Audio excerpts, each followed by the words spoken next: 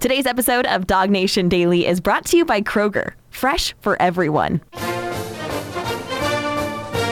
Presented by DawgNation.com. This is DawgNation Daily, the daily podcast for Georgia Bulldogs fans.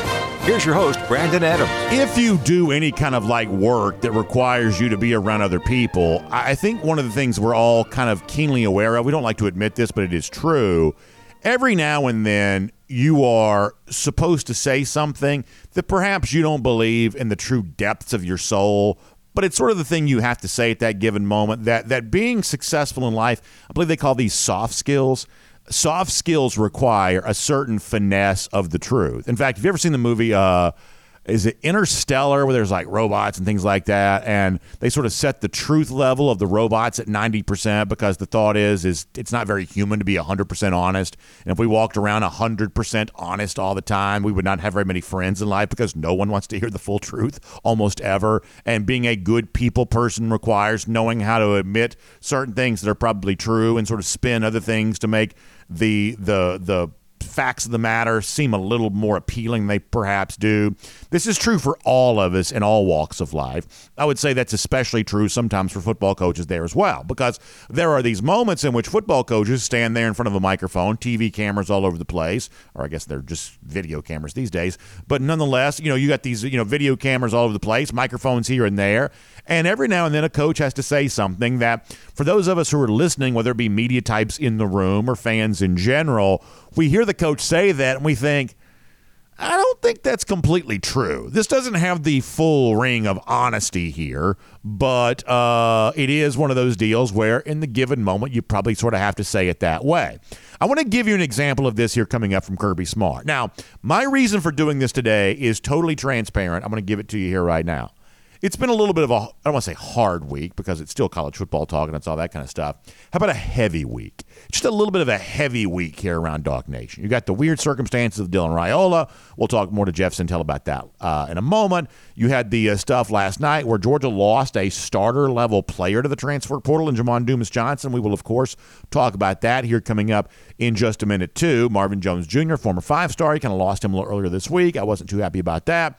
It just sort of feels like it's been a little bit of a heavy week. So I sort of thought, okay, going into a Friday, weekend on the way, is there a way to do something sort of fun and lighthearted for a minute just to kind of make the bad taste of some of the transfer portal stuff and all the other things that are going on, to make that a little bit more palatable, make that a little bit easier to swallow? Can we do something kind of fun and lighthearted just for a minute? And so that's what I want to do. Now, admittedly, what I'm about to get into is a terrible idea. I don't mind telling you this. It's a terrible idea, and most Georgia fans won't even like it, but we're going to do it nonetheless because every now and then it's sort of okay to do something that's just a little bit silly. And as I told you a moment ago, it starts with Kirby Smart saying something that's probably not fully 100% completely true. Going back to very early this month, right after the loss to Alabama, the day that Georgia found out it would not be in the college football playoff, Kirby Smart was forced to be a part of an Orange Bowl, what do you call them, press conference or, conference call type thing. He and Mike Norvell together, media there asking questions. And Kirby Smart made it very clear at the beginning of this press conference how fired up Georgia was to be a part of the Orange Bowl in Miami at the end of this month. This is what Kirby Smart says. We know he doesn't really mean it. Here's Kirby. This should be a great matchup. Two giants in college football across history and recently. And I always worry about when you get in bowl games of the matchups you get to have. So this matchup is really exciting. And I know our players are pumped and excited when they found out today who we get to play. And the Orange Bowl is one of the best bowls we've ever been to in terms of the sunshine and the beach and getting to enjoy it and being in sunny South Florida. So major congratulations to FSU and Coach Norvell and his staff, but also to the Orange Bowl committee and the people that host the Orange Bowl. Our players are looking very forward to it. I mean, it's almost funny how hard Kirby's working there on that. Oh, it's sunshine. It's the beach. He says it's giants across history colliding. almost makes it sound like a summer blockbuster movie more so than a meaningless bowl game.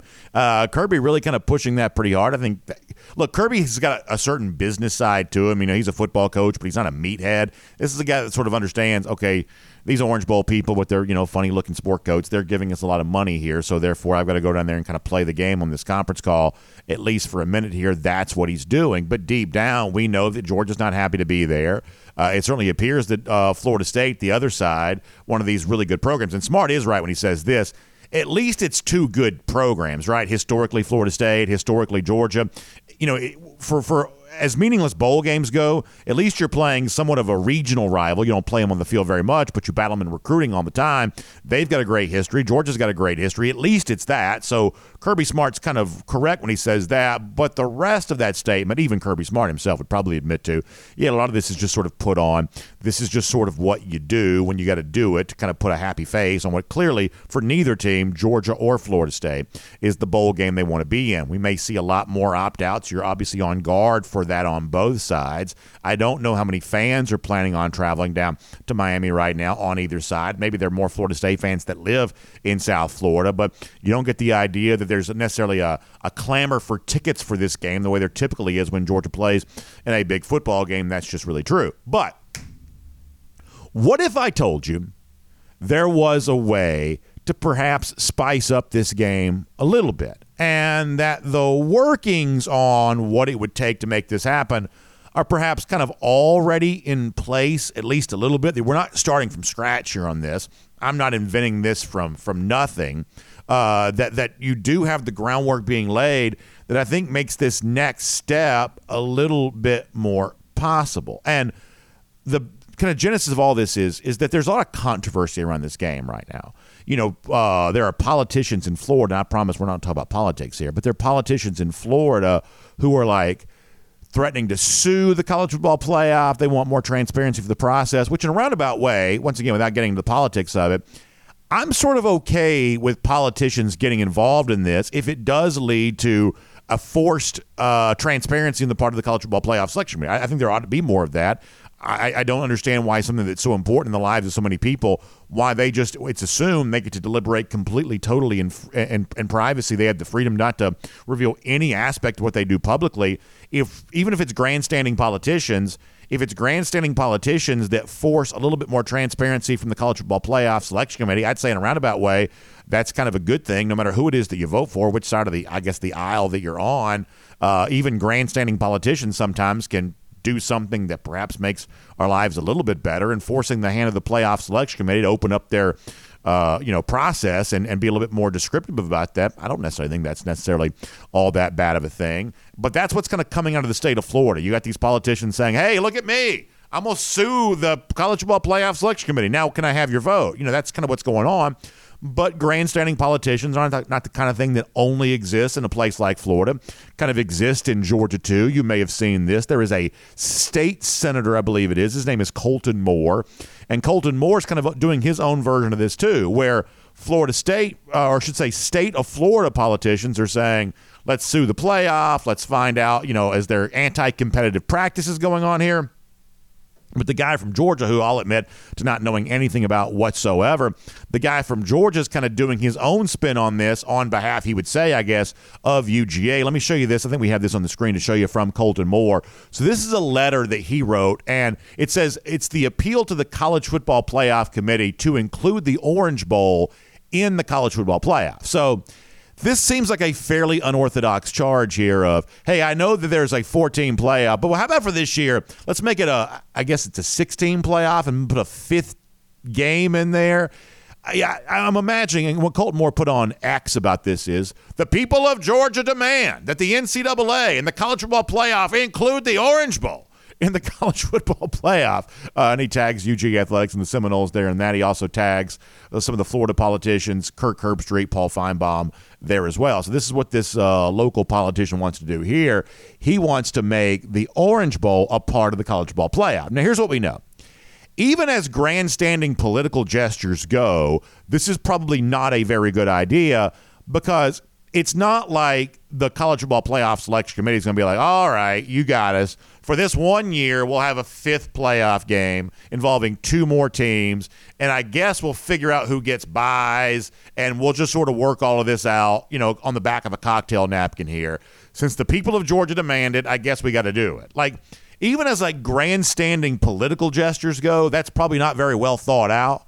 But that doesn't mean there isn't something crazy that could be done as it relates to the Orange Bowl, because you got this situation where Florida State, because they're undefeated, I think they do, their fan base, their boosters, their alumni, I think they do feel wronged. I think they feel like, hey, we're a Power 5 undefeated team. In the playoff era, there's been no team like this excluded from the college football playoff. The fact that we were on the basis, we've been told, of an injured quarterback, that seems really unfair. And given the unfairness of that, it would stand to reason they're not very excited about the Orange Bowl. I just think that kind of makes a lot of sense. And then conversely, while Colton Moore's idea, the politician here, about expanding the playoff for this 1 year to include Georgia is a pretty, frankly, terrible idea, I think the one thing that he's tapping into, which I've always believed is I don't believe that Georgia fans by and large were angry enough about being excluded from the college football playoff. I think a lot of Georgia fans were more angry, or angrier, I guess to use proper grammar. They were angrier about losing to Alabama, and so therefore they kind of focused their ire on that and not the exclusion of the college football playoff selection committee. But when you've won 29 straight games, you lose 1 by 3 points on a neutral field to a team like Alabama, the idea that immediately eliminates you from college football playoff consideration, frankly, I think that's a tougher argument to take than the one involving Florida State. And by the way, we've heard other people, Deion Sanders included, who've kind of made that case that by and large, the one thing the politician may get right here is that Georgia fans ought to be outraged about not making the college football playoff. I would suggest they ought to be a little bit more mad than they were, but nonetheless, you've got these Georgia fans who are a little bit deflated right now. You've got the Florida State folks who are a little bit deflated because they feel like they were wrong by the college football playoff selection committee. We live in the age in which there's all kinds of bowl opt-outs all the time.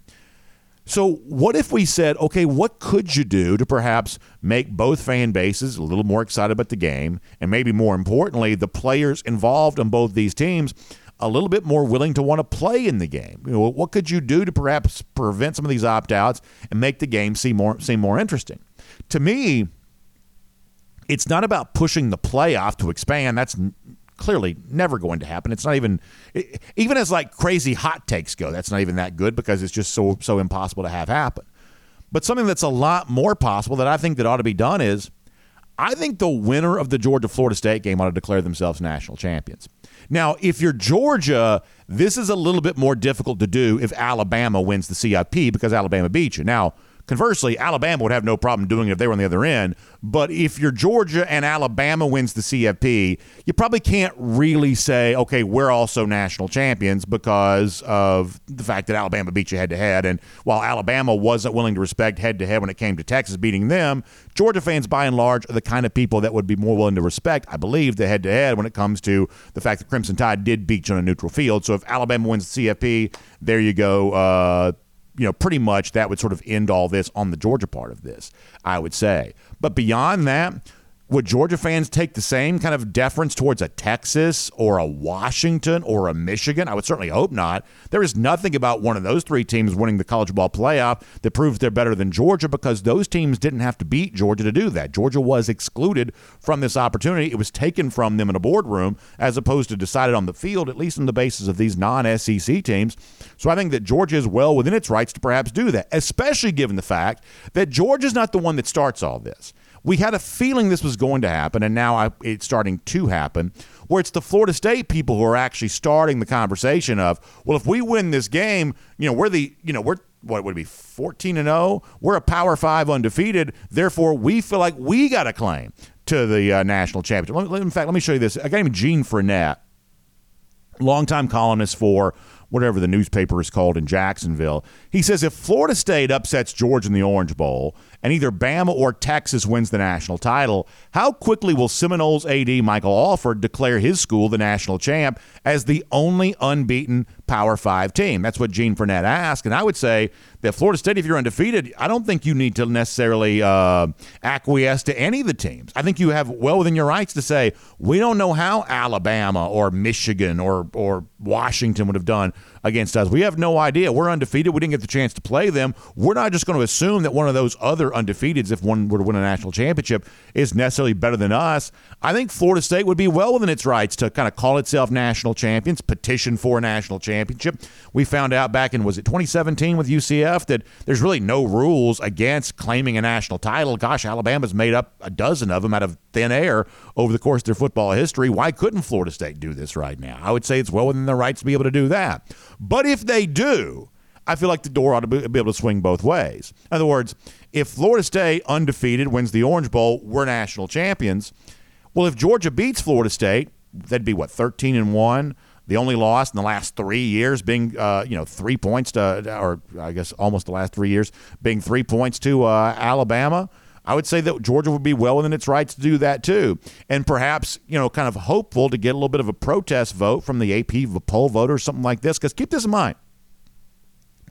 There's a chance the team that actually wins the college football playoff is Michigan. They're the ones that, actually, after all, are a little bit, slightly favored to do so.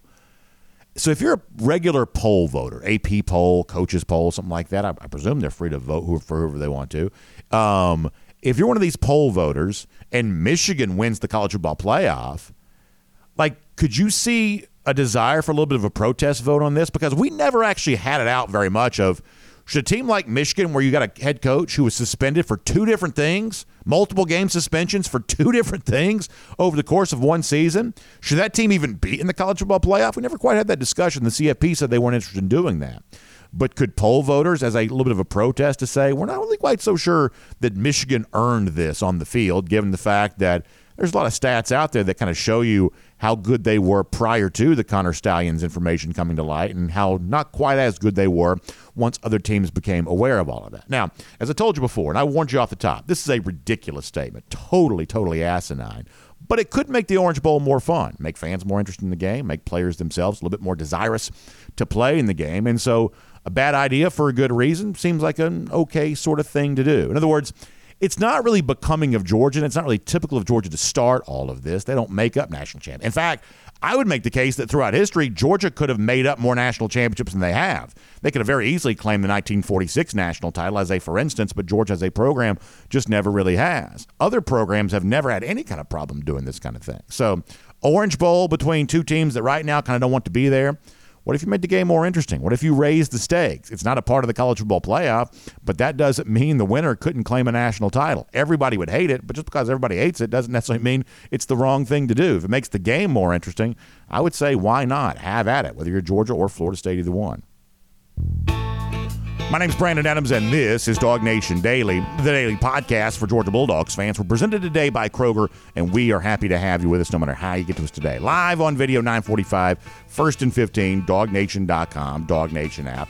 10 a.m. after that, all video platforms, or the radio at noon on Athens Sports Radio 960 The Ref, and we are available as a podcast wherever you find them there as well, including the world-famous DawgNation.com. We're just really happy to have you as a part of our program, and we are so thanks to our friends at Kroger who make this all possible. Kroger, one of our longest friends around here, big part of what we're doing here on the post-game coverage, I should say post-season coverage, kind of looking. We were live on video last night talking about the Jamon Dumas-Johnson stuff. We'll get more of that in a moment, by the way.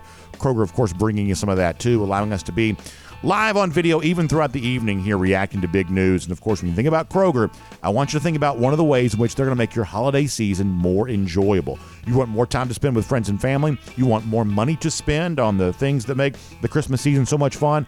How about become a part of the Kroger membership program called Kroger Boost, and you'll get more of all of that. Because when you are a part of the Kroger Boost membership program, you get free grocery delivery. That means you're not schlepping across town all the time to get stuff. They're going to bring those groceries right there to you. That's really awesome, right?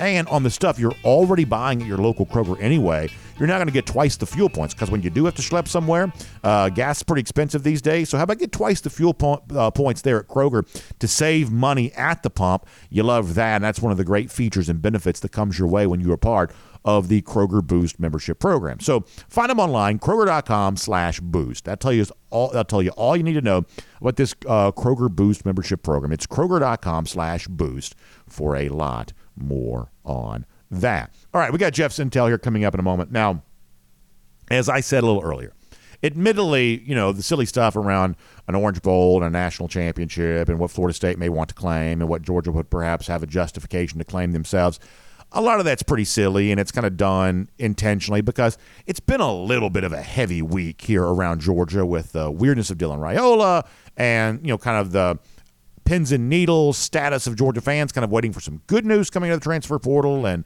obviously last night, Georgia lost a starter-level player to the transfer portal in Jamon Dumas-Johnson. And I realized that, a lot of that has a lot of Georgia fans kind of wondering, okay, well, what's going on and what's next for this program overall? So let's address this just for a second here on our Around the Doghouse, poured today by our friends at the Finish Long Drink. I think my biggest takeaway on Jamon Dumas-Johnson kind of comes down to probably three things here. Let me start with this. There is no doubt in my mind that JDJ is a DGD, damn good dog, for Jamon Dumas-Johnson. It's one of the things that kind of always comes up when a player leaves Georgia prematurely. And my judgment on who is and who isn't a DGD kind of comes down to one simple point. Did you leave Georgia better than you found it? And there is no doubt that Jamon Dumas-Johnson, over the course of his time here at UGA, as a very good player, as a crucial leader, no doubt that Jamon Dumas-Johnson left Georgia better than he found it. He worked to make this a bigger and better program. He achieved smashingly so during his time with UGA. So as Jamon Dumas-Johnson goes on to finish his college career somewhere else, I think he can leave knowing full well that he made an enormous contribution to UGA while he was here. That's my judgment for who is and who isn't a DGD. And from that standpoint, Jamon Dumas-Johnson passes that threshold with flying colors. I think that's obviously pretty clear. Now, that's how you evaluate the past. JDJ is a big part of Georgia's past, and the recent past means he's a big part of Georgia's football history. That is undeniable. How about Georgia's future? If Jamon Dumas-Johnson would have stayed here, how big of a part of the story would he have been for Georgia in 2024? It is obviously true that a player who's played this much and has played as well as Jamon Dumas-Johnson is, this is a player you would like to have if you could. All things being equal, every possibility attainable. Of course, you'd want this experience on your roster. Of course, you'd want this level of leadership on your roster. But in college football these days, all things are not equal. And when you look at Georgia in particular, what you see is there are a lot of very young, hungry inside linebackers at UGA, and when they got their chance to play, ironically enough, after Jamon Dumas-Johnson's injury, those guys played really very well for Georgia. And so I think it's probably fair to wonder, well, if Jamon Dumas-Johnson was here in 2024, could he guarantee himself as many snaps as he certainly got in 2022, as he appeared in line to get in 2023 prior to an injury? Could he have guaranteed that for himself in 2024? I don't know that the answer to that question is obviously yes, perhaps that it's not. Guys like C.J. Allen, Raylan Wilson, maybe incoming freshmen like Justin Williams, these are guys that in some form or fashion you need to have on the football field. And for someone like JDJ, who's got like one more year probably to go out there and do this, really figuring out how to get the most out of that year, it would make some sense that he would perhaps want to do that. Now, if you could keep him and have him as a part of your depth and have all these rotational pieces there at the inside linebacker spot, of course you'd want that. But I think the other thing, and the kind of my final takeaway on this here right now is I think this also sort of reflects what I believe that college football is going to be going forward. And I don't say this to disparage Jamon Dumas-Johnson, because he's clearly a very good football player, but in terms of the kind of difference maker who determines the difference between a win and a loss, I don't know that's what Jamon Dumas-Johnson is for Georgia right now. He's a very good player that makes winning easier, but he's not the kind of great, undeniable, as I've said before, kind of premium player at a premium position who really does determine whether you win the game or not. He makes winning easier, but I don't know that he stands the precipice of winning or losing. He's just a nice piece to have. And in the future, when you think about the way that college football has changed and the direction it's going in terms of future change, I think you think about this in terms of how often in the future can you really guarantee your ability as a program to hold on to the nice pieces, the quality players, the kind of middle-tier starters.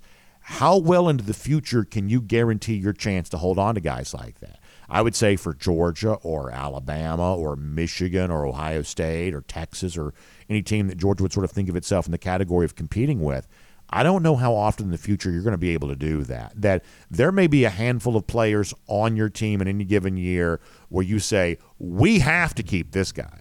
For Georgia right now, that's certainly Carson Beck, perhaps it's others. But you would look at that guy and say, we have to keep this guy. We're a completely different team for the worse if he's not here. But for the guys that don't quite rise to that level, you may have to be a little bit okay with some of those guys moving on because in an NIL world, budgets are somewhat finite. There isn't unlimited funds to be spread all over the place.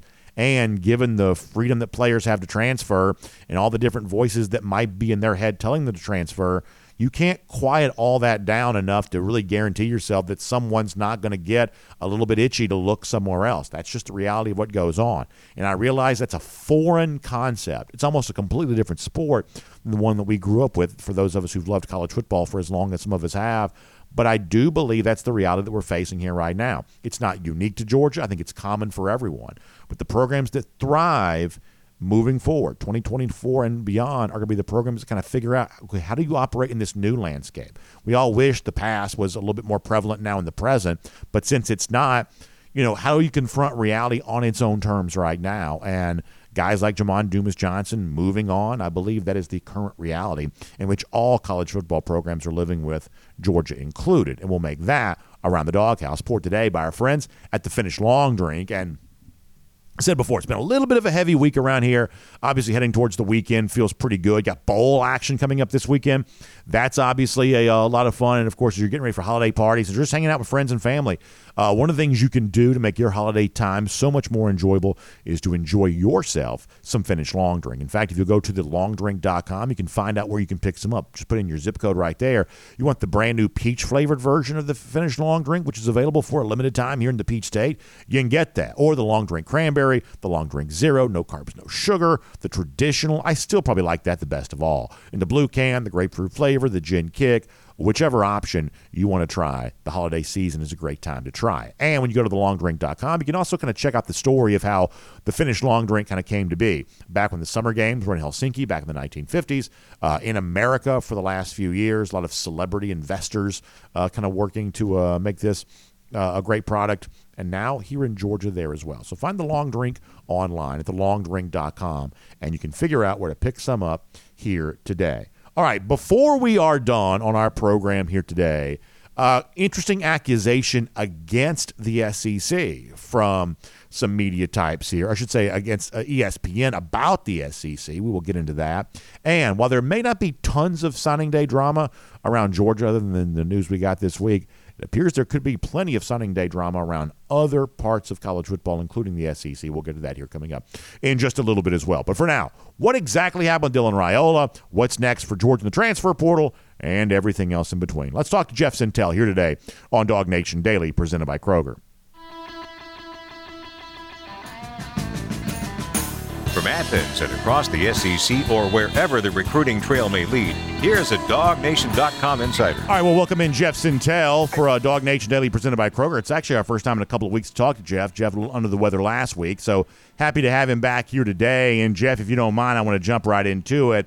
And, by the way, sorry for getting to you just a little bit late here today. But, nonetheless, you're obviously, if you're a Georgia fan, enduring the kind of negative news cycle that you knew was coming, the slow trickle out of player here, player there. Jamon Dumas-Johnson, the latest, kind of the only starter-level player, at least right now, for Georgia that has gone into the transfer portal. But all of this, I think, heightens the anticipation for Georgia to eventually get some good news as it relates to the transfer portal. We've heard about the Vanderbilt receiver, London Humphreys, the South Carolina defensive lineman, guys like that visiting UGA. There's talk of a couple of other receivers, a Miami guy, Michigan State guy, perhaps, in the mix for Georgia there as well. So I'll pose the question to you that so many Georgia fans have been kind of posing in our comment section all week long, which is, how much longer before Georgia gets some really good news in the transfer portal? I think we anticipate that it's coming, but up to this point, it hasn't happened yet. Yeah, Brandon. Hey, man. Good morning. Good to be back on with you, man. After a hiatus, a little bit of a week. I think everybody. The one thing that Dog fans have grown accustomed to is there's always good news right around the corner, and I firmly believe that to be true.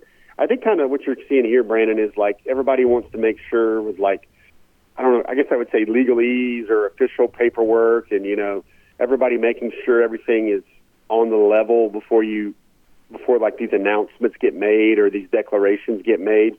I think you're going to see a lot of that. I think you're seeing a lot of that right now with some of those names that have kind of been trending towards Georgia a little bit the last few days, the last couple of weeks.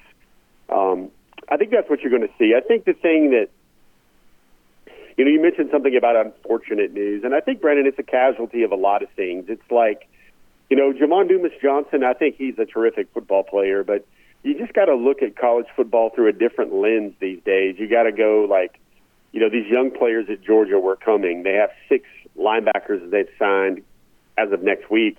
They'll sign 6 linebackers that are among the top 8 linebackers in the country, and they're all kind of bigger than Pop. They're kind of maybe even faster than Pop. Of course, they don't have that veteran savvy and the physicalness and the ability to kind of dominate in A-gap and B-gap in the SEC like Pop does. But there's a lot of things to be said about what a player looks at right now when he talks about the portal. And Jamon's looking at a professional future, kind of like Monty Rice did.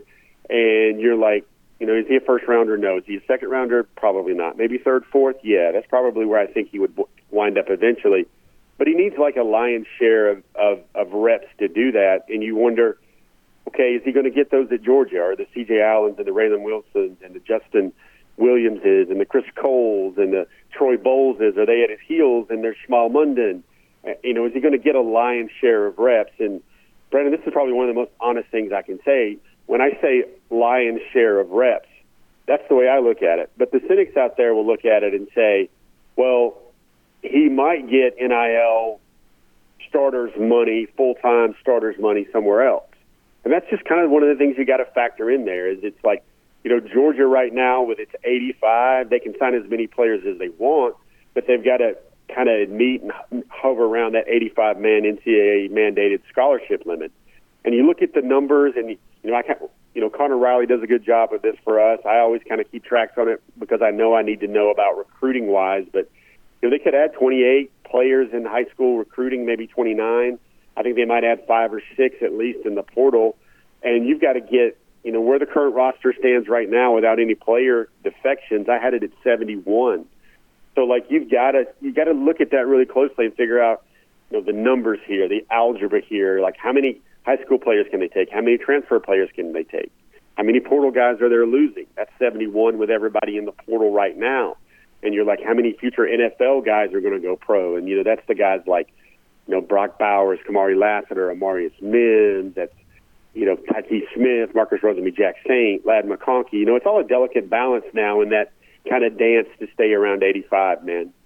Yeah, it's certainly very interesting. I think the other thing that you have to be, kind of realistic about it if you're Georgia, and this is one of the things that I think is on fans' mind here right now, Georgia loses Jamon Dumas-Johnson, and as we talked about on video last night, perhaps eventually it gets even worse. Maybe there's a bigger name than this that goes in the transfer portal. Eventually there will be, good news, as I mentioned before, whether it be a transfer wide receiver, some eyes on a defensive lineman. But the one thing you're not seeing from Georgia, and this is just a fact, you're not seeing Georgia being a player for like the LT Overtons right now or the Walter Nolans right now or some of those guys of that level that in some form or fashion, it sort of feels like the portal season, at least this winter portion of it, which is probably the more significant of the two windows, this winter portal season here is going to end up probably being a net negative for UGA in terms of where the roster shakes out after this. Now, you need attrition because you've got guys coming in via recruiting, things like that. You've still got to get down to an 85 scholarship number. But in terms of impact players, it seems like Georgia is probably on the verge of losing more than it's going to gain as it relates to this winter portal season. Would you agree with that statement? I don't know, Brandon. I kind of look at it from the prism that I kind of look at it that the last few years there's been an A.D. Mitchell. There's been a Jermaine Burton. There's been a Tyreek Stevenson. The portal is claimed like an A1A boardwalk property starter for Georgia, especially in the cases of a Mitchell, especially in the cases, Stevenson went on to be drafted in the second or third round, and he was a starter at Georgia. I don't think you're seeing that. To me, Marvin Jones Jr., I don't think he's at that level. Jamon Dumas-Johnson, he's definitely started every game for the national champions in 2022. That's an indefensible fact, but, the future at Georgia, taking him out of it, looks still very bright at linebacker. Brandon, linebacker might be the strongest position on next year's team, even with a Jamon Dumas-Johnson or even maybe a Shmuel Munden deciding maybe he's got enough tape to maybe get picked in the second or third round. I know he's going to test amazingly at the combine if he's healthy. So it is a very delicate cycle. I think that the best news, I'm sure you've said this all week on your program the last 2 weeks, is the best portal news for Georgia, the best off-season news for Georgia. I still think it starts with Carson Beck, and then it kind of goes down from can they address needs, can they get a little bit saltier on the defensive line. I think that is a must. I think with a lot of those cases, Brandon, like the Nolans, like the Overtons, the reason they didn't choose Georgia in the first place, the reason Georgia didn't really in the running huge for both of those guys in the first place, I think those were NIL recruitments, and I think what those guys are looking for is more NIL. And I think, in the case of both of those guys, you look at it and you say, is 1 year, 2 years of Nolan, is 1 year, 2 years of Overton, better than kind of what you already got? Especially, I think Nolan was a tremendous player on film. I think Overton, probably didn't flash enough to be considered one of those A1A starter plug-and-play guys for Georgia. Not quite like a Dominic Lovett, not quite like a Ra Thomas. The portal has been good to Georgia so far with receivers. As expensive as I will tell you, Brandon, that it gets now to bring in a 5-star top 10 wide receiver out of high school, it's almost a 2-for-1 sale of what you can do with those guys with experienced, whether it's ACC or Big 12 or Big 10 or SEC receivers. Those are much more financially suitable coming out of the portal. And all things being said, I'd rather probably take a 19, 20-year-old kid that's already been through college life and it's already ready for the physicality of the SEC as compared to one of those Testarossas or Maseratis coming out of the high school ranks. I want to talk about Dylan Raiola, but let me ask you one more thing on this before we get there. If high-dollar NIL defensive linemen are a non-starter for Georgia in terms of we know that Georgia's going to exclude itself from those discussions because of the price tag involved, what's the plan for getting elite defensive linemen? Well, I think high dollar is the difference. The highest dollar versus high dollar. Brandon, I believe that Georgia has kind of dipped into some NIL funds over the last few years or at least during their freshman year for those very impressive defensive linemen. I think they're doing that right now with player retention. I think Georgia's going to have to really look at things squarely in the eye, and they're going to have to figure out what are the positions you pay for. Is it going to sound like an NFL general manager where you go in the first round for corners, left tackles, pass rushers, and quarterbacks alone? Quarterback, Brandon, I think is a little bit different because the NIL can kind of come organically. And I mean trading card deals. You saw one of those with Arch Manning. I would expect all the 5-star quarterbacks in this recruiting class to have a trading card deal or some sort of exclusive trading card deal. It's much easier to drum up marketing dollars for quarterbacks rather than other positions. I think what Georgia has done at the defensive line position, somehow, even in this modern era, Brandon, I think their two biggest targets on the defensive line in the 2025 class, Elijah Griffin and then also Justice Terry, who's already committed to Georgia. I think Georgia's in good shape with both of those guys. I think Terry's already committed, but I think Georgia's in good shape with Elijah Griffin. So you've got somehow Georgia, leaning on that development, leaning on guys like Trayvon Walker. One of the most interesting things that Terry told me this week in a very rough week for him is he said that he's heard from a lot of Georgia players a lot. Georgia players hit him up and tell him on the phone and tell him this is the place to be. You need to be here. You will thrive here. This is the best place for you. And I think that matters a lot, Brandon, in this NIL days where they got players who were where they were in their shoes just a couple of years ago, and they're saying that Georgia fits. Georgia's where they need to be to chase down their NFL dreams. I think that still matters. And Brandon, another honest statement I can say here is I think if the top dollar for a defensive lineman is $800,000, I think maybe the future model for Georgia might be where they try to get in somewhere near that, half that. Don't be the highest bid, but be a very strong bid, and then they can lean on everything else Georgia has, development, future first-round NFL players on the offensive line to go against every day. And I think that track record right now is working for Georgia. I think it's an upside-down model if you start spending millions of dollars to bring in an elite defensive lineman every year, and he doesn't work out. Brandon, there was a lot of fanfare about how great Marvin Jones Jr. was going to be. Didn't really work out to the extent that most thought he was as a five-star coming out of high school. There were some signs. He played a lot of receiver, not a lot of outside linebacker. You know, you see that even with a great talent like Damon Wilson, basically the five-star fire-breathing pass rusher of the previous class. He flashed a little bit at Georgia, but you look at that guy and he's like, if we bring in another guy like that and we pay him top dollar to snatch him away from another SEC East opponent, is that really the best use of those NIL funds rather than maybe going out and getting a guy that's already had 7 sacks in the SEC from the portal from another school? Yeah, I mean, there's obviously a lot I could say about all of this, but I want to move on for right now because I want to get into the Dylan Raiola stuff. You had a very interesting story about this earlier this week at DawgNation.com. I think one of the phrases that you used that got some attention was clearly something happened late in the process to cause Raiola to make such an unorthodox decision, taking an official visit the weekend that he's supposed to be moving into UGA. So I think what Georgia fans wondered, Jeff, is what was the thing that happened that caused such an odd about-face so late in this process?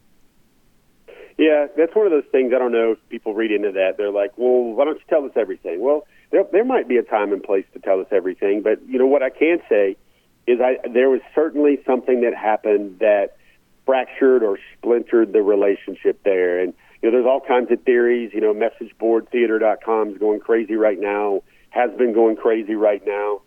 And the way I look at this story now, Brandon, is it is when you're, you know, the things that I have heard that I believe to be true here are he's currently still committed to Georgia.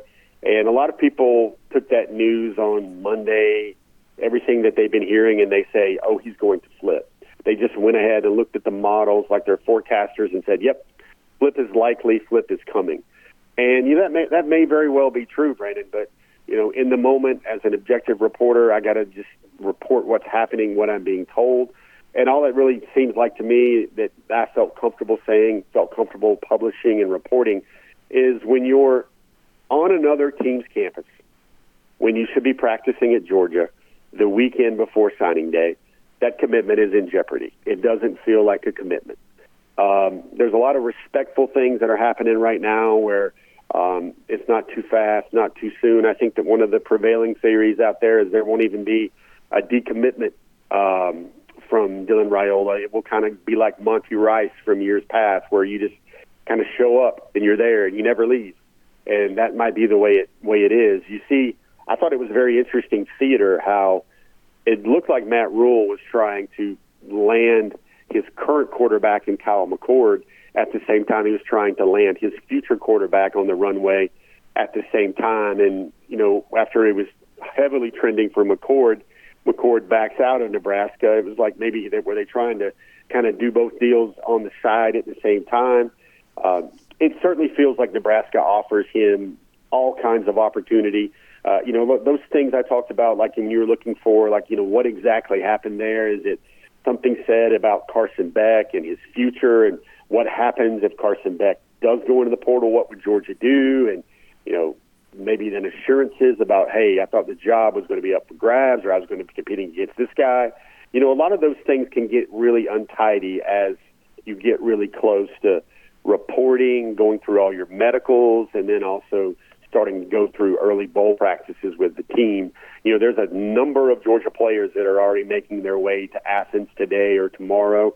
Jaden Riddell, the talented tight end, Ryan Puglisi, I've spoken to him this week. I've spoken to Riddell this week. We had Joseph Jonah-Janye on Before the Hedges this week. If you guys didn't see it, I'd encourage you guys to check it out. I asked Joseph Jonah-Janye what he thought about the Dylan Raiola news and what he thought was happening. You know, Brandon, I can tell you a lot of recruits that I speak to said they were a little taken aback. Maybe they had a little side eye like Chris Tucker and Friday and Ice Cube and Friday when they saw that happening, because that was one of the most devoted and dedicated members of the class, all of a sudden potentially making a pivot. I think a lot of them will eventually chalk it up to saying that, hey, hope he's doing what's best for him, and that's just big-time college football. So the internet thinks that he hired an agent. Can you, I guess, speak about that at all, that the thing that changed for Raiola is there is now a third party a part of this negotiation that was not a part of it before. That's what the internet says. Can you speak on that issue? I don't think it's hiring an agent, like a formal agent. Like, I know that the Raiola family has had representation for years. Like, there's business managers, there's agents. Like, I saw people that were potentially an agent type around the Raiola camp going back into the Elite 11 when everyone was out there in Redondo Beach, California. Like, there's a great relationship in the Raiola family where it's like a business manager for Dominic Raiola has been his longtime college friend, and they've always been around each other for years. He traveled to visit Dominic on his NFL games every Sunday. They were college roommates, and he is a very lucrative financial money guy. There's also, a sports agent guy. Like, I think it's probably more of his father's contacts from having been a 14-year NFL veteran. Like, Raiola is one of those guys that I feel like he's a guy that would be a great partner for a trading card brand, kind of like Arch Manning was as well. So, like, I think there are opportunities there for Raiola. I'm going to, as much as I know about this story, Brandon, I'm going to not say this is about money and this is about agents and this is about dollars, especially for a family that has made, Dominic made $35 million in the NFL, man.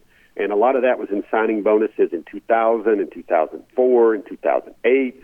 And he had a really smart money guy managing his money. They socked away money for Dylan's college fund with his very first contract. And I don't think that money is the issue. Everybody's going to look at it, and everybody's going to explain everything that either goes right for Georgia or wrong for their school and say money is at the issue. While that makes a lot of sense in our real world, I think it's more, Brandon, about the opportunity to have the keys to the offense and to be the guy, potentially a better situation in Lincoln, Nebraska, rather than Athens, Georgia.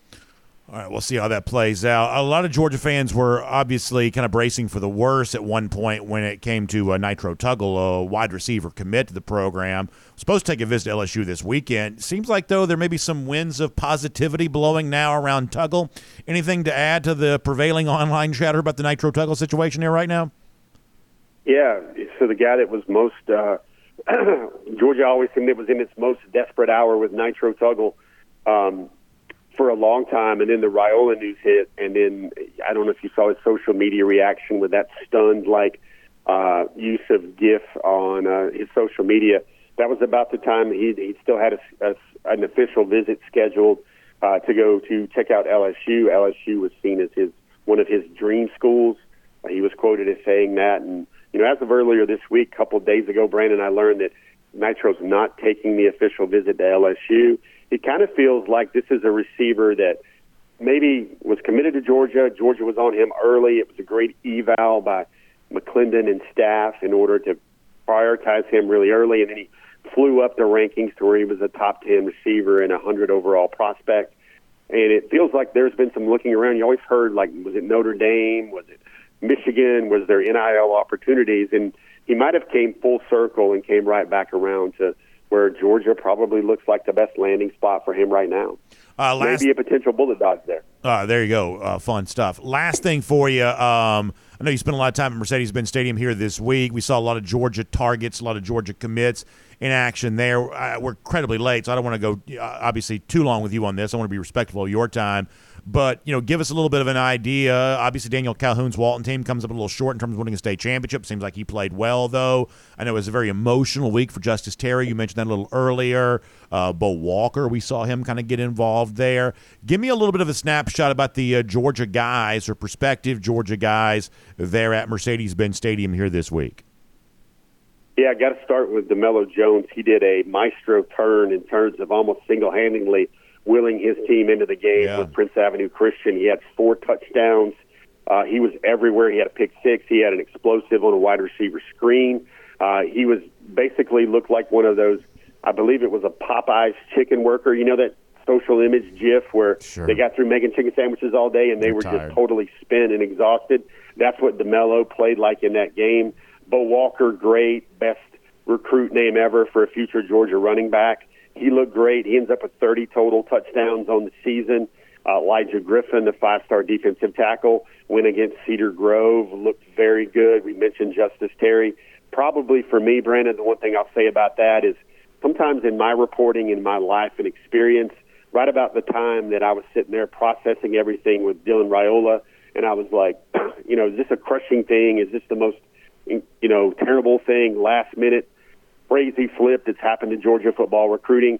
Right when you're processing all those things and your fingers are trying to hit the keys, you see a young man carry a jersey out on the sidelines of a teammate that they lost on the eve of the state title game. It was actually a player he knew really well. Justice used to wear that number 52. The young man asked him, Brandon Smith, may he rest in peace, he asked Justice if he could wear that jersey. That hit very home, Brandon. I don't even know if I've ever been around anything quite like that. The toughest story, I called it, in Georgia football recruiting I've ever seen. The one name I'll leave you with, and I'm trying to really click through a lot of this here at like an accelerated pace, there was a football player by the name of LaDamian Guyton. He is a sophomore at Savannah Christian, about 6'3", about 225. He is just a freshman, BA. And it looked to me, by watching those Georgia coaches, that they were looking at him like he was a guy they have to sign. He looks special. He looks Nolan Smith-ish special. He looks like a grown man as a freshman already. You look at him physically, he looks like he's developing more, maybe even looks more mature than Elijah Griffith does in the 2025 class. He is a guy that you look at and you're like, is that a player that Georgia has to have in state? Yes. Is that a player that will be a top 10 player in the nation? Yes. And he's only a freshman at Savannah Christian. Georgia had coaches everywhere that week. I think I saw almost the entire staff there that week. Travion Scott a lot, Mike Bobo a lot, Dale McGee a lot, Kirby Smart was even there. They even had Coach Coop there. Coach Cooper has been deputized as a road recruiter right now because they needed an additional spot. No cornerbacks coach yet. Fran Brown is in Syracuse trying to turn that into Athens North. So a lot of things stood out, but one of those things that kind of going forward makes something that's going to show up on my radar and flash a lot more. LaDamian Guyton already had an offer from Georgia prior to his freshman season. Nolan Smith has already told him to be a dog. Warren Brinson has already told him to be a dog. That was one of those big takeaways from the Benz this week. Jeff, really good stuff. It's great to have you back on the show again. Sorry for keeping you a little long and getting to you a little late, but we're glad to have you nonetheless. Look forward to reading a whole lot more from you. As we head towards Wednesday, there seems like there's going to be a lot of drama around the SEC, and I'm not really quite so sure how much of it necessarily impacts Georgia, but it looks like it could be a pretty wild early signing period start, crammed in with everything else that's going on there as well. So we'll read plenty more from you about that at DawgNation.com and have you back here again on DawgNation Daily, presented by Kroger, very soon as well, too. Appreciate it, Brandon. Looks like there's really only one high school recruit left on Georgia's radar. The rest of it is portal. That's Marcellus Barnes out of Chattanooga, former Virginia Tech commitment. He will make his decision public on January 7th at the All-American Bowl out in Texas. Good stuff, Jeff. Thanks a lot. We'll talk to you soon. Let's take a look around the rest of the league. This is SEC Through. All right, really good to have Jeff on the show there. A little bit of perspective on the Dylan Raiola thing and also what could be coming next for Georgia on the positive front and relates to the transfer portal. And, of course, Jeff, big part of our Dog Nation cruise. We do each and every April here around Dog Nation. Of course, you can be a big part of that there as well. One of the things I really love about the Dog Nation cruise is, and there was some negotiation and kind of behind-the-scenes stuff going on about what should we do different for the Dog Nation cruise here this year. One of the things that came up was the idea, well, maybe we should pursue a different itinerary because there's obviously various itineraries that you can go after when it comes to one of these Royal Caribbean cruise vacations. And for me, now listen, I realize that not everybody's like me. I totally understand that. But for me, the one thing I kind of stood on the table for was, hey, whatever Royal Caribbean Cruise vacation we're taking, we got to go to Perfect Day Coco Cay. Want to make sure we're at Perfect Day Coco Cay. So back here again for 2024, the DawgNation Cruise once again going to Perfect Day Coco Cay. It's the private island oasis exclusively for those on Royal Caribbean Cruise vacations. And what's exciting about Perfect Day Coco Cay, that private island experience here this year, it gets even bigger and better for 2024 with the debut of Hideaway Beach. It's really one of these fun new things where you want kind of an adults-only experience. It's kind of like a Vegas pool party, I guess you might say, with the chances to just enjoy the best that Perfect Day Coco Cay already provides. Also, new stuff there as well. Jessica Slater, a wonderful travel agent, can tell you all you need to know about that. You can give her a call, 770-718-9147. That's 770-718-9147, or email her, jslater@dreamvacations.com. All right, let's talk a little bit about, I mentioned some signing day drama type stuff before. Let's talk about some of that here right now, because while for Georgia, there's probably not a ton of that left. The idea of making a late-minute push for like a KJ Bolden, something like that, seems like that's probably not going to go down. But, boy, when you think about Bolden, when you think about maybe Jeremiah Smith, when you think about some of these big names that are out there, I would say maybe – I mean, to me, and this is where I'm going to be kind of spiteful and sort of whatever, haterish for a second. I mean, I would be looking right now at the entire Florida class falling apart. The idea that, DJ Lagway could end up at Texas, that, LJ McCray probably not going to end up at Georgia, but could he end up at Florida State? I think you could see, and this is all just like rampant speculation, I totally realize that, but I am on guard for it to be a relatively quiet signing day for Georgia and a fairly noisy signing day for some of these border war rivals like Florida, Florida State. I think that Auburn could be potentially a late player for KJ Bolden. In other words, Georgia may not be in on Bolden, but that doesn't mean that Bolden's going to definitely go to Florida State. I think there's a battle going on there. I think one of those Florida schools, maybe it's like more likely Florida State, possibly Miami, kind of making the move on Jeremiah Smith, the Ohio State wide receiver commit. And I guess the recruiting industry folks would love this. If, in the midst of everything else that's going on, if you had, arguably the top prospect, Dylan Raiola, and the other top prospect, Jeremiah Smith, that they both made last-minute decisions to go somewhere else, that is going to keep the recruiting industry clothed and fed for another year, almost for sure, if that is indeed the case. So at least just sort of keep your eye on that while probably looking at a pretty quiet signing day around here. Hopeful to hold on to a Nitro Tuckle. Seems like, according to what Jeff said, that may happen. Expecting to probably lose Dylan Raiola. Seems like that's the way all that's going. Could see some drama going on other places. I want to briefly mention this, too. Awful Announcing, which is like a sports blog that's sort of like media criticism type stuff, they've had a couple of stories as of late about possible SEC bias on the part of ESPN. They had a headline the other day, will ESPN ever be able to shake the criticism of SEC bias? Now, we don't believe that really exists, but in reading the latest piece from Awful Announcing on their perception of possible pro SEC bias on the part of ESPN, one of the things they mentioned, I have to admit, this kind of slipped through the cracks on me a little bit. Obviously, we talked about the TV schedule release of the 2024 schedule earlier this week. I did not watch that on television, and I wish that I wish it happened at a different time so I could devote more time to this. If this happens a little bit later in the winter, I think there's a chance we almost devote a whole week's worth of coverage to something like this, make the rollout really, really big. But as it stands right now, there's so much else going on in the transfer portal and everything else, you just don't really feel like you got a ton of time to do that. Plus, I'd like to enjoy 5 minutes worth of Christmas with my family. It sort of feels like, in addition to transfer portal and everything else that's going on, it'd be kind of nice to just sort of sit around the Christmas tree for a couple of minutes and not have to think about what players leaving Georgia for at least a couple of minutes. So it's a very busy time to have a lot going on as it relates to college football, and the SEC, ESPN just sort of crammed this schedule release right in the middle of it. So I did not watch this on TV. They leaked the Georgia schedule last week as it was. So there was very little to learn from a Georgia standpoint. So this is where I'm going to kind of plead ignorant here for a moment. In not watching this on television, one of the things that I was not aware of, I assumed the broadcast was just on the SEC network, but it wasn't. The SEC schedule release for 2024 aired on Big Boy ESPN earlier this week. I got to tell you, that's kind of a nice thing. And, Awful Announcing and blog sites like that are on the lookout for SEC bias. What I would say is ESPN ought to be biased in favor of the SEC right now, because these are not, the idea that ESPN's some sort of neutral news observer and they're here for journal, like the idea of that has so long ago moved off. This is a business. This is an entertainment company, and they're running a for-profit business here. And one of their for-profit business partners moving forward is the SEC. In fact, moving forward, the only media partner the SEC is partnered with is ESPN. Their fortunes are tied at the hip. ESPN is, for the most part, right now a failing business. They need the SEC to help resurrect it. The SEC, in its attempt to thrive, especially in comparison to a Big Ten that has very large fan bases, very large media contracts, things like that, they need a strong ESPN in order to help raise the fortunes in the future for the SEC. These are two entities in a symbiotic relationship moving forward.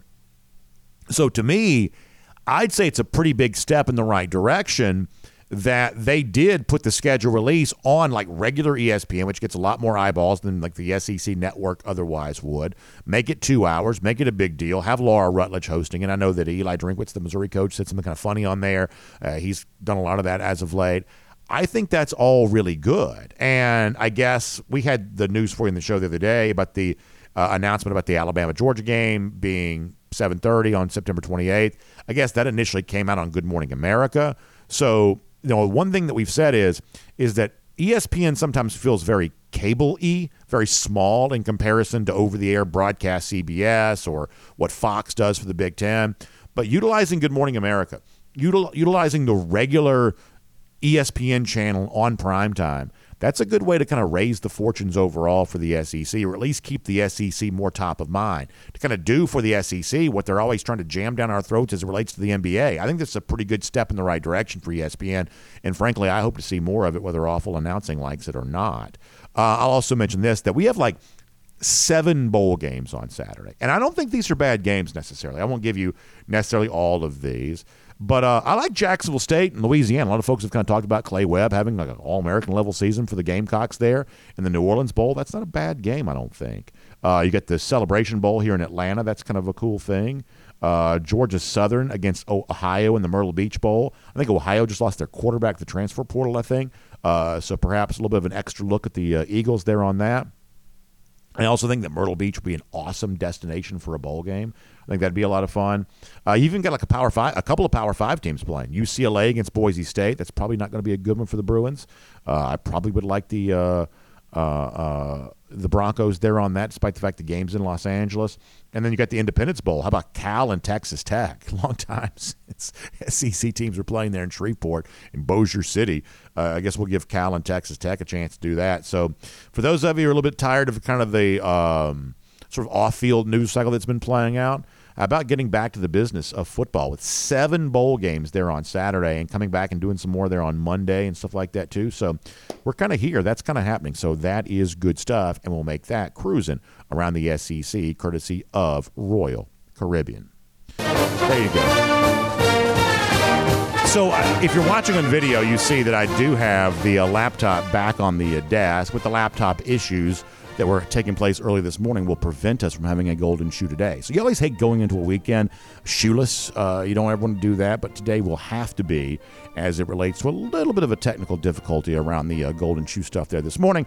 But I will tell you this. I appreciate all of you who make this show fun for us each and every day. And I was thinking about this a little earlier. So thankfully, we're able to experience kind of year-over-year growth, percentage growth every year, which I'm very, very thankful for. But when you think about this, for the people who came on board for the first time in 2021 or came on board for the first time in 2022 or after national championship seasons found our show for the first time in 2023, there were thousands of people who had never heard us do this show after a Georgia loss. It's crazy to imagine, but it is true. And so, obviously, we're in kind of that period now where we are kind of picking up the pieces after an SEC championship loss. But the thing I love about DawgNation, I'm talking about the fan base, not our website. The thing I love about DawgNation is the ability to keep things in perspective and be passionate about the team while also optimistic that there is a very bright future ahead. And we truly believe that's the case. Some fun to be had in Miami for the Orange Bowl coming up, and a whole lot to look forward to there in 2024. So how about a golden shoe collectively for all of you in honor of all that? Lousy, stinking Gators, their entire program's falling apart. part right now. Hardest schedule in the country next year. Billy Napier fired before the season's even done. May not even coach against Georgia. Given how that may play out next year, you at least have to think about that as a possibility. And it's also been 1,133 days since those lousy, stinking Gators have beaten UGA. Another fun thing to consider. We'll make that our Gator Hater Updater. And we'll see all of you back here Monday. DawgNation Daily, presented by Kroger. We will look forward to talking to you then.